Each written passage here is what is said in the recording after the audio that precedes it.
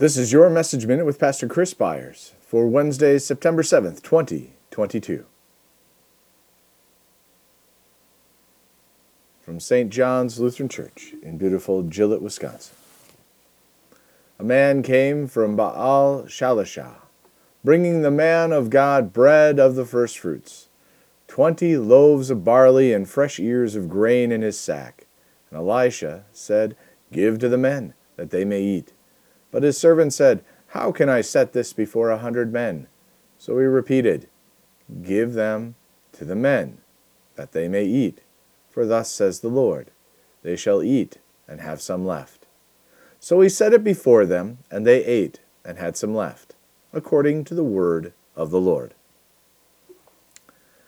God provides. It is a lesson that is quickly lost in the busyness of life. Elisha, as do all the prophets, point us to Christ, who would fulfill all things once and for all. As Elisha trusted God's word with the bread, so should we trust in the promises given to us by God. We know that it was not easy for any of the prophets, yet God provided what they needed to fulfill the work He had called them to do. He does the same for us. He doesn't give us everything we may want, but He will provide for our needs.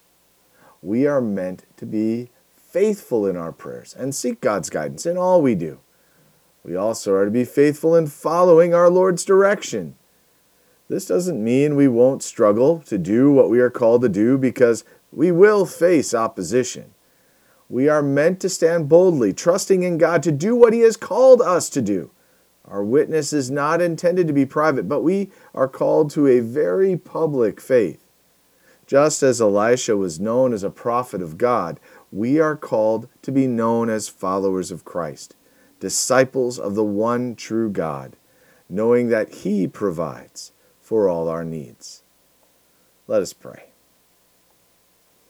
We thank You, our Heavenly Father, through Jesus Christ, Your dear Son, that You have kept us this night from all harm and danger, and we ask You to protect us this day also from sin and every evil, that in all we do today we may please You. For into Your hands we commend ourselves, our bodies and souls, and all that is ours. Let Your holy angel watch over us, that the wicked foe have no power over us. Amen.